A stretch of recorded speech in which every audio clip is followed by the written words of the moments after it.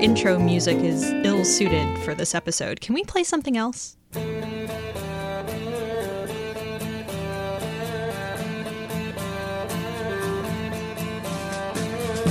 That's better. Okay, welcome to Odd Lots. It's Tuesday, January 19th. I'm Tracy Alloway, executive editor at Bloomberg Markets. And I'm Joe Weisenthal, managing editor of Bloomberg Markets. So the world lost a musical great last week. I am talking, of course, about David Bowie, who died of cancer at the age of 69.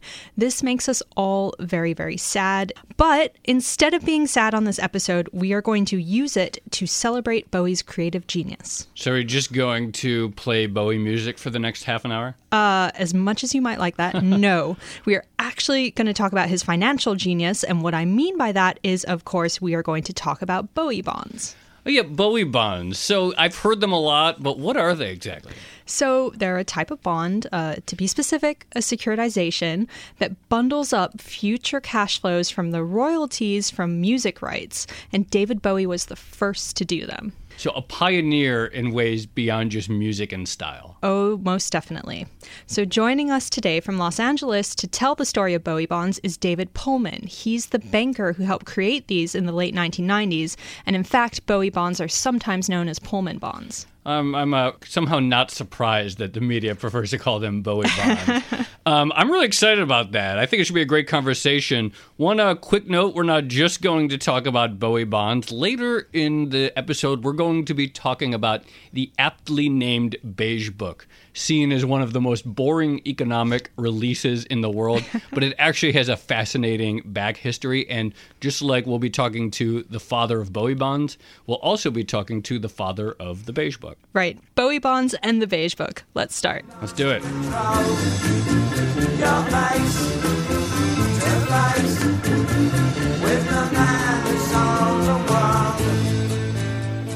David Pullman, welcome to the show. Let's maybe start at the beginning. Can you tell us how you met Bowie and how these bonds kind of came about? Sure. Initially, Bowie had a very large catalog of songs that he had fought to, with his manager at the time, to revert. Revert means he was going to sell them, or? No. What happened was David, as a teenager, and his manager realized the importance of his work, so he negotiated very hard with the record companies to make sure they got recapture and or reversion of their record masters that he created on his original songs that he started in the 60s. And then continuing that going forward, which is extremely rare for artists to own their record masters. And he negotiated so hard that for these, and he had confidence in himself, in terms of, because most artists, that they'll fail, they give up their rights to their record masters, which is not at all atypical. Probably 99.99% of all artists don't have the record masters. Huh. And he owned his publishing and his writer's share. And they said, well, probably in the back of their minds, like, this kid, he's a teenager, he'll be nothing in 5 years or whenever it would be going forward. So big deal if he get back his record masters. And, obviously it was David Bowie and his manager at the time were betting that would not happen, that he had confidence in himself that he's going to be successful, and he took less up front to be able to get that, which was, a big statement about, as a teenager, to show how savvy and sophisticated he was. I mean, not many teenagers can know the word recapture or reversion. So in the 1990s, he still has these master rights to his music, right? And he's trying to decide what to do with them. Correct. So we fast forward to that, and he's deciding what to do with them. And at the time, everyone was coming back to him, and there was also an opportunity for David to get not only back his record masters, but he also had a publishing administration deal for his publishing and his writer's share. All the rights were coming back to him that he would have 100% control over. Okay, so how did you meet him and come up with this idea? What happened was, at that point, when he had all these rights coming back, and there were some tax advantages and estate planning advantages, David and his business manager were looking to sell his catalog. And that came up because I was doing transactions with his business manager in other areas of investment banking. And as it turned out, he mentioned to me in passing. So I thought, okay, well, it's not something we're looking at as doing a sale of catalogs, but that's nice, you're working on it. Then he realized that David wasn't going to sell because these were his babies. So this turned out to be a smart move. So instead of selling the entire catalog, what he did was and what you did was basically a securitization of the future cash flows from the rights to that catalog. Correct. What happened was, when I asked some questions, how much has it earned? This is the David's business manager. And at the time, he told me what it earned, and he earned what it was earning as much as a large corporation. So the next question was, did he have 3 years of financials? They said they had 5. I said, were they audited? He said, yes. I said, are they by Big 6 at the time, which would be Big 4 accounting firms at the time? He said, yes. To which I said, I could securitize that, to which his business manager said, what securitization? And I want to just correct that only because so they got it right, the quotes, but in terms of David then got the information in terms of this deal, and he decided within a split second and said, why haven't we started yet? So he basically, even though this concept of securitization may be unusual, as soon as it was explained to him that he could sell the cash flows of the songs rather than the songs himself, he instantly understood the appeal of it. Yeah, and what's amazing is he got the concept faster than other investment bankers, investors, other people in the financial markets. He grasped new ideas and concepts and was willing to take a chance and wasn't afraid to fail, and that's why he was so successful in terms of trying new things. So we went ahead with it. We did the deal in rocket speed. Now, what's interesting, when David's hearing this for the first time and making his decision to go forward within less than a second, not a second, less than a second, there's not a written word in the history of the world prior to that meeting on anyone even thinking about doing this, much less than doing it. What was it like actually going out and selling these bonds? Because they're brand new things. Lots of people haven't heard about them before. How did you do the sales pitch, and who did you end up selling them to? Okay. Well, first of all, during those, it took about a couple months. Usually new deals, even today, they take a year to market. They were investment grade. They were at the single A level, rated by multiple rating agencies and national recognized rating agencies as well. And they were 20-year legal finals, 15-year expected maturity, and they priced off the U.S. 10-year Treasury, the average life of the bonds. And what we did, they were done as a true private placement, so that in terms of the deals are confidential or proprietary, so others couldn't see what the deal was other than the rating agencies and the investors in the bonds. So they went to go to a life insurance company because they typically buy long-term investment-grade bonds, and that was a perfect fit for them. They never missed a payment. They never triggered. They paid off in full. And what was interesting is that the first they actually just ran the actual cover, which was interesting to me, in an article about David Bowie. The cover story that broke when David had done this deal with me, and it got out, which was at the end of '96, and it closed in the beginning of 1997. So at the very end of the year. So the story breaks, and they quote these large investors that are in municipal bonds and other asset classes, and they say, "Are you kidding me? Are you crazy?" And that was the written reaction when the first article that comes out. Now, what happens when that article runs, and it was on the cover that morning of the Wall Street Journal, and we'd already placed it, had the rate of the bonds, no one knew that, and they were already placed, they was already sold. The phone is ringing off the hook to buy the bonds from the biggest investors in the world at institutions that buy asset backs and want an uncorrelated asset, a new asset class that's uncorrelated to the stock market. Risk is diversified. So it was the reaction was at that moment I knew that we had really hit something in terms of the reaction was so positive on the market. They weren't calling to find out about it; they were calling to buy them. How big was the offering? It was $55 million, and it was rated at the single A level. I want to go back real quickly to when you first brought the Bowie Bonds to the ratings agencies, because here you were, you had created this new type of product. What kind of questions did they ask? Excellent Since obviously question. they had never rated one of these before. Yeah, excellent question. Well, we're sitting there with one of the major rating agencies, and I know who it was exactly.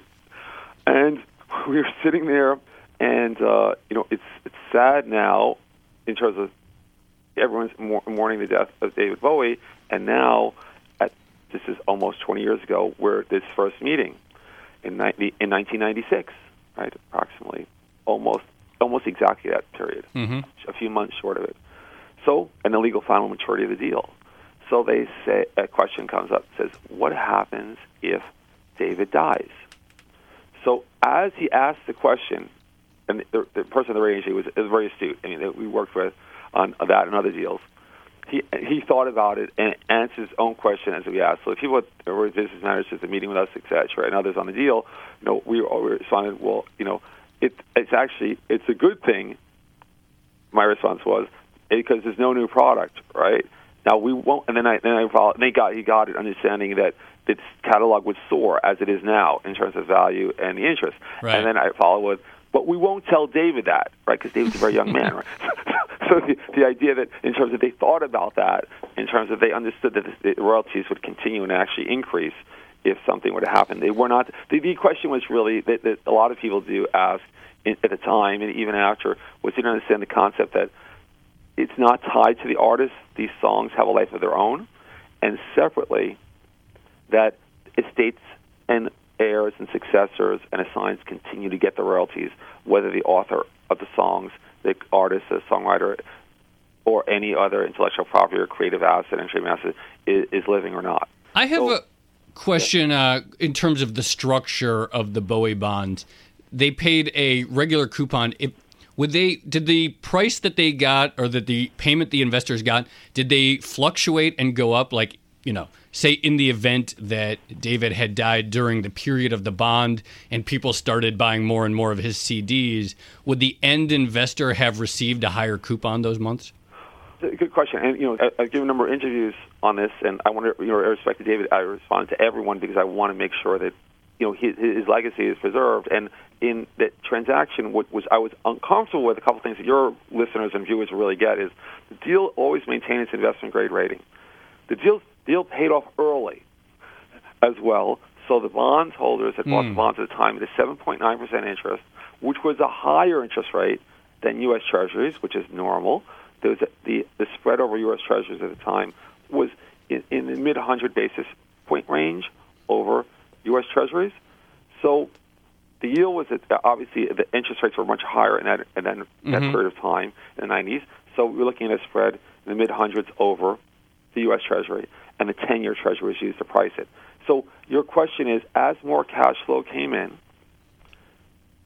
from the royalties, the bonds were paying down faster, which was better for the investors. But separately, now you have more collateral and assets that it's worth more over time because our deals were self-liquidating. So the balance is getting lower and lower. The cash reserve we have in the deals is getting higher and higher as a proportion of the outstanding balance, and the cash flow is increasing from the royalties as they are now. As an example, as David said, that the royalties will be soaring. So the bond holders now have more collateral and have securities that actually should have a higher rating.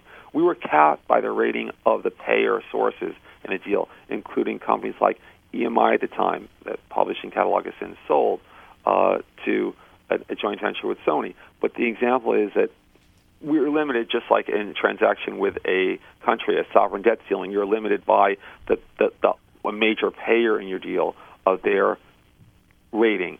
So that's why we're limited to the investment rating that we had. But every single deal, including the first deal for David Bowie, the Bowie bond, every Pullman bond subsequently, maintained their investment grade ratings, never missed a payment, and paid off in full.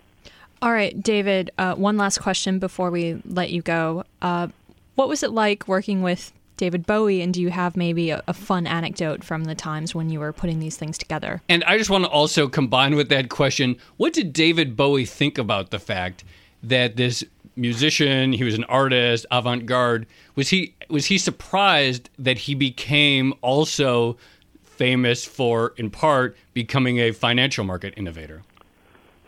I mean, I'm, actually amazed, and it makes sense that if you look at the news overall, I mean, this is a huge component of how David is remembered. I mean, it's in terms of around the world, in terms of the press.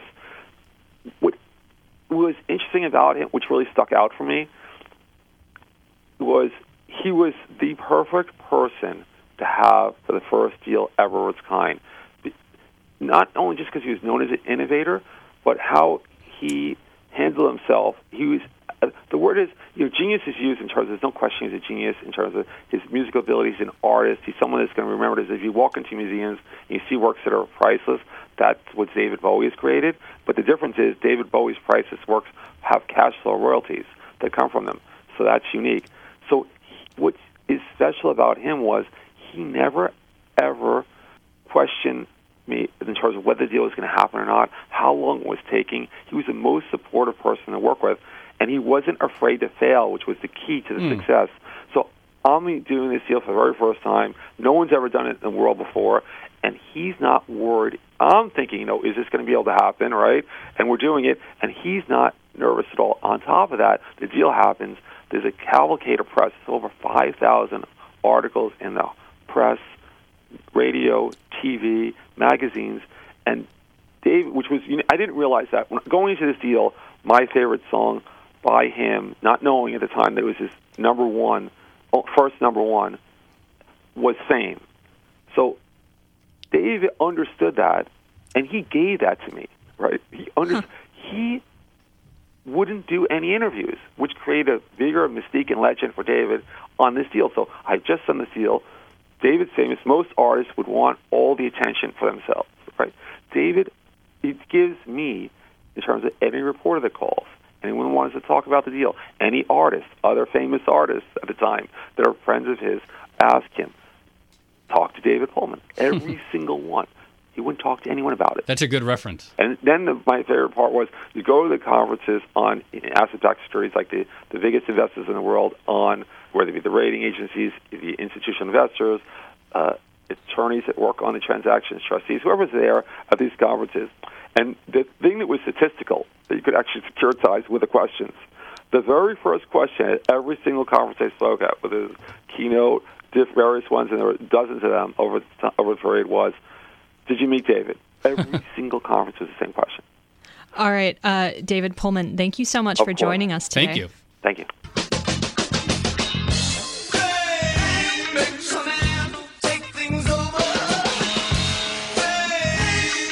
All right, now we're going to turn to something that most people probably think is far less interesting than David Bowie, but I think you should stay with us because there's a story here that's really fascinating. We're going to talk about the Beige Book, what it is, how it came into being, and where it's going.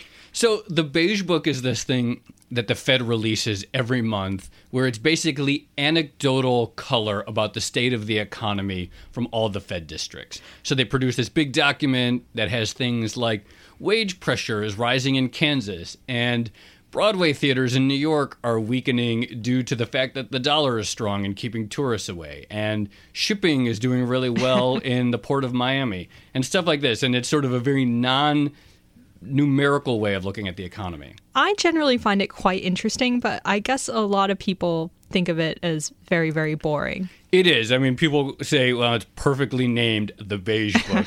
And it's funny, the reason I got interested in this is back in December, I was thinking that a really good novelty sort of holiday gift or Christmas gift for a banker would be an old physical copy of the Beige Book, because now, of course, everyone just looks at it electronically. Right. I was reading about the history of the Beige Book, and I discovered something fascinating on the Wikipedia page, which is that the Beige Book didn't always used to be released to the public. And it wasn't until the mid-'80s when a Wall Street Journal reporter named Paul Cox asked the Federal Reserve to make the Beige Book public. Oh, imagine a life without the Beige Book. And what's even cooler is that Paul Cox now works for Bloomberg and sits about 2 rows away from us in the newsroom. And so I thought... So we have to bring him in. And I was like, oh my God, we work 2 rows away from a celebrity, the father of the Beige Book, the man without whom this report would never have seen the light of day. And now I want to get the story. Look, there aren't too many people walking among us that can say, if it weren't for me, this economic data point would be released. That's something to be proud of. All right, so we have Paul Cox here with us today. We also have Bloomberg economics reporter Matt Boesler, who's going to be talking a little bit about how people use the Beige Book today, some 25 years later. All right, let's get started. It's just beige to beige. That's all it is these days. So we're here with Bloomberg News' Paul Cox. Hello. How are you doing? And we're also here with Bloomberg economic reporter Matthew Boesler. Hey, guys. Thank you both so much for joining us. So, Paul, you are the father of the Beige Book. Explain to us how you got into this position. What were you doing at the time? It's always fun to go back and relive your wins, and this was a good win. I was a reporter for Dow Jones News Service based in Washington, was part of their economic policy team. There in Washington, I was based at the Treasury Department, and you cover the economic indicators, you cover Treasury bond issuance and that sort of thing, but also Federal Reserve and monetary policy.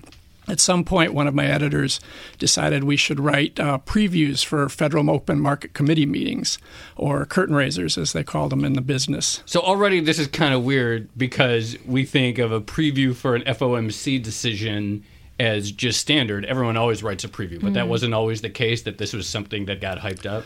Well, they were previews like you did, but just like now that I'm an editor in Bloomberg and I lean on my reporters to break news, my editors then leaned on me to break news, and I was under pressure to get more than that, get scoops, if you will. And that's how this came about. So in gathering for one of those curtain raisers, I was talking to a Fed official on background, of course, and we were sort of bantering back and forth, and he was doing his best to not tell me anything. And I sort of jokingly said, well, can you give me the Blue Book, which is the internal staff monetary policy recommendations? And he said, no. I said, okay, how about the Green Book? And the Green Book is the internal economic forecast. And he said, no. I said, how about the Beige Book? And he goes, there was a pause, and he said, let me think about that. And we continued our conversation and hung up. A couple days later, he called me back and he said, we've decided to give you the Beige Book. Now, the Beige Book is the summary of economic conditions in the 12 Federal Reserve banks. It's not everything, but it's something. That day, a courier showed up at the Treasury Department and dropped off an envelope with my name on it. And I opened it up, and there it was, the Beige Book. So what had they actually been using that book for before it was kind of public? Well, I believe for as long as the Federal Reserve has been in business in FOMC meetings that they have 12 regional banks that are full of smart economists who interface with the local banks, the business communities, and have this wealth of knowledge. And I understand that in the past, they would give their information to their president. He would come to the FOMC meeting, and they would, in essence, read it out. Arthur Burns, I believe from history, decided that was kind of a waste of time.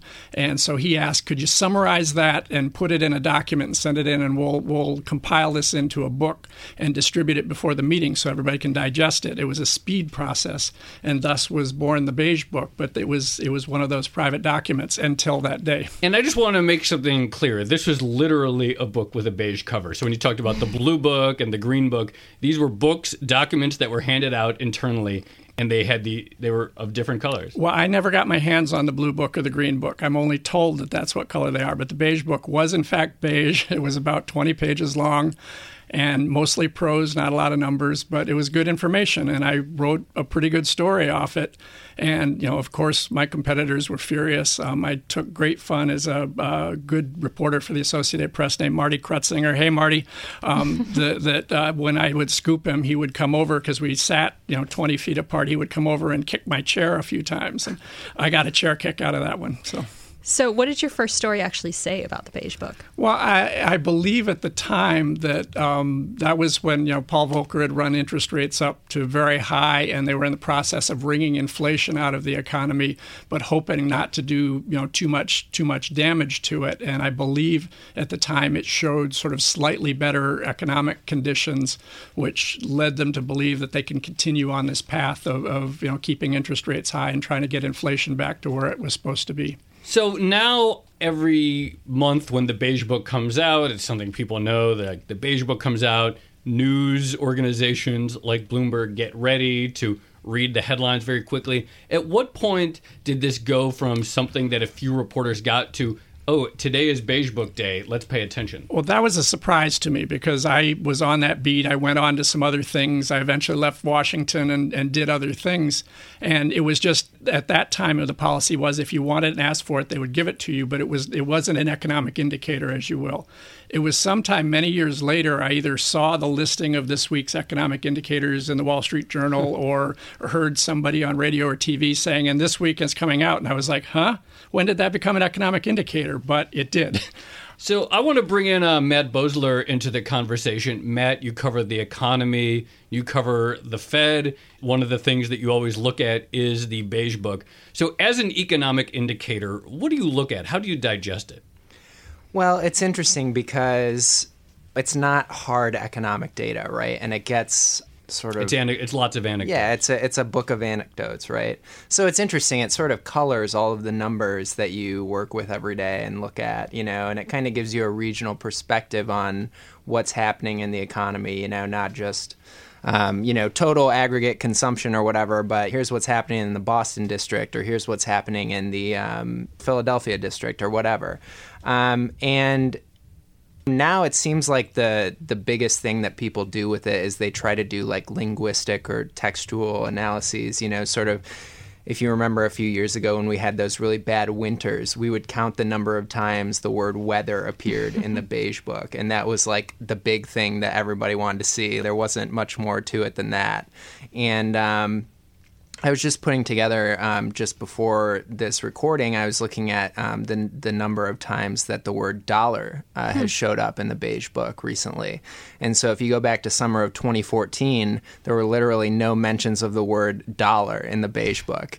And now, as of the latest Beige Book, there were 21 mentions of the word dollar. So it's really, all over the thing now, talking about different regional, manufacturing getting hurt by the strong dollar recently. So now we even have indexes or indices based on the Beige Book, right? Trying to translate the Beige Book into actual numbers. Yeah, exactly. So that's like the same sort of textual analysis, but it's a little more sophisticated. There's one that Stone and McCarthy Research Associates puts together, and basically the way they do it is they look for words like expanding, contracting, growing, slowing, and they sort of have different scores for each of those words, and then they average them, they add them all up and average them together, and they sort of come up with this Beige Book activity index, they call it, that if you look at it, kind of does look like a lot of other economic data series, which is pretty interesting that, you would get that out of it.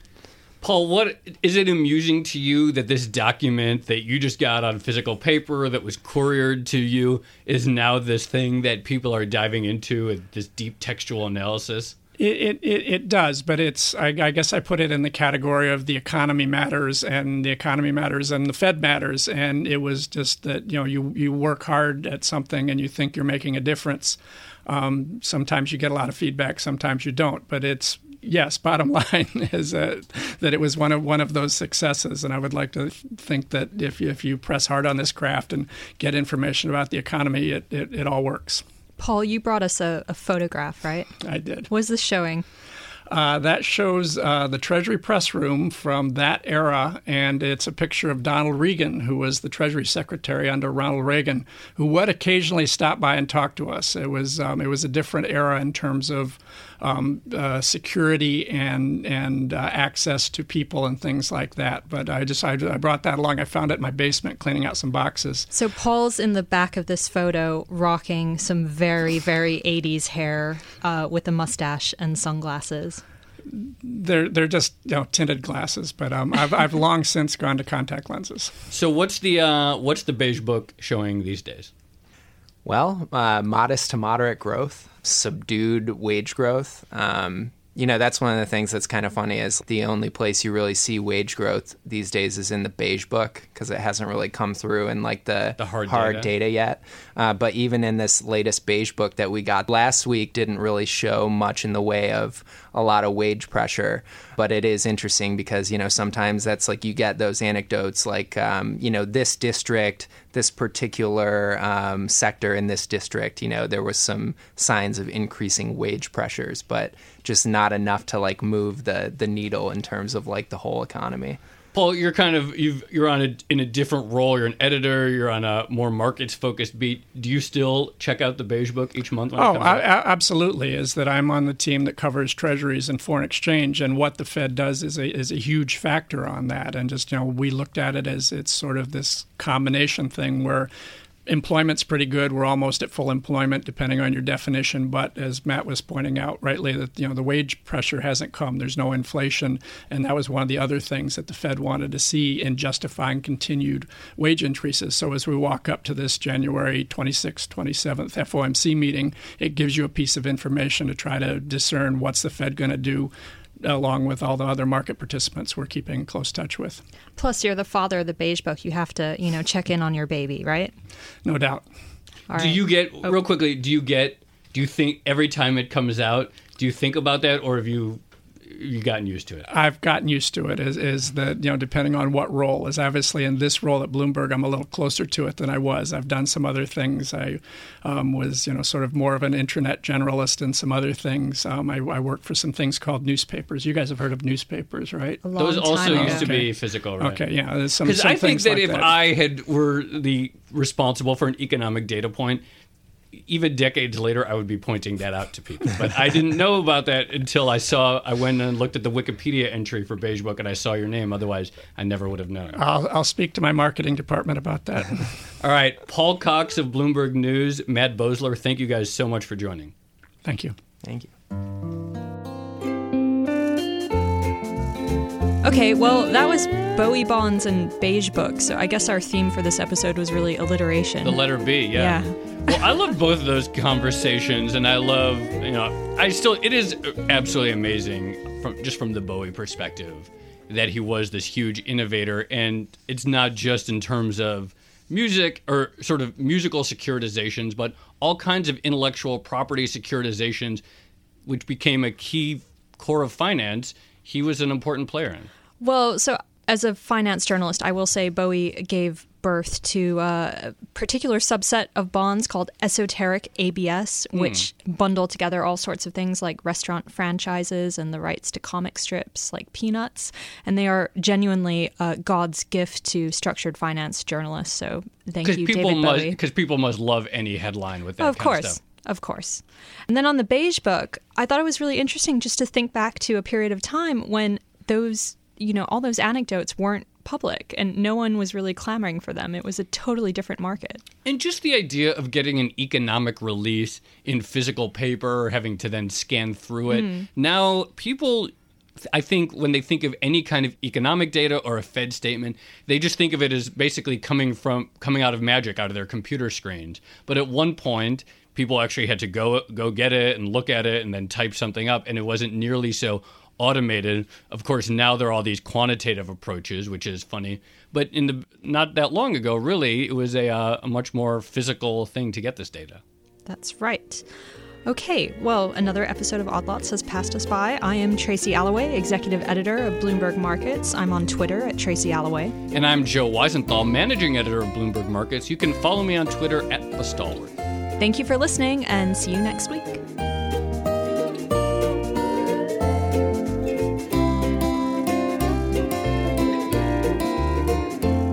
Joe and I are very proud of our new podcast, Odd Lots, but we are also very proud of Bloomberg's other growing suite of original podcasts, all designed to help you navigate the complexities of business, financial markets, and the global economy. So in addition to our own podcast, please don't miss Benchmark with Dan Moss, Tori Stillwell, and Aki Ito, an informative, jargon-free look at the inner workings of the global economy. Then there's Deal of the Week with our M&A reporter, Alex Sherman, which is a breakdown of the biggest M&A deals and gives you an inside peek at corporate boardrooms. All three shows are available on iTunes, SoundCloud, Pocket Cast for Android, Bloomberg.com, and of course, the Bloomberg Terminal.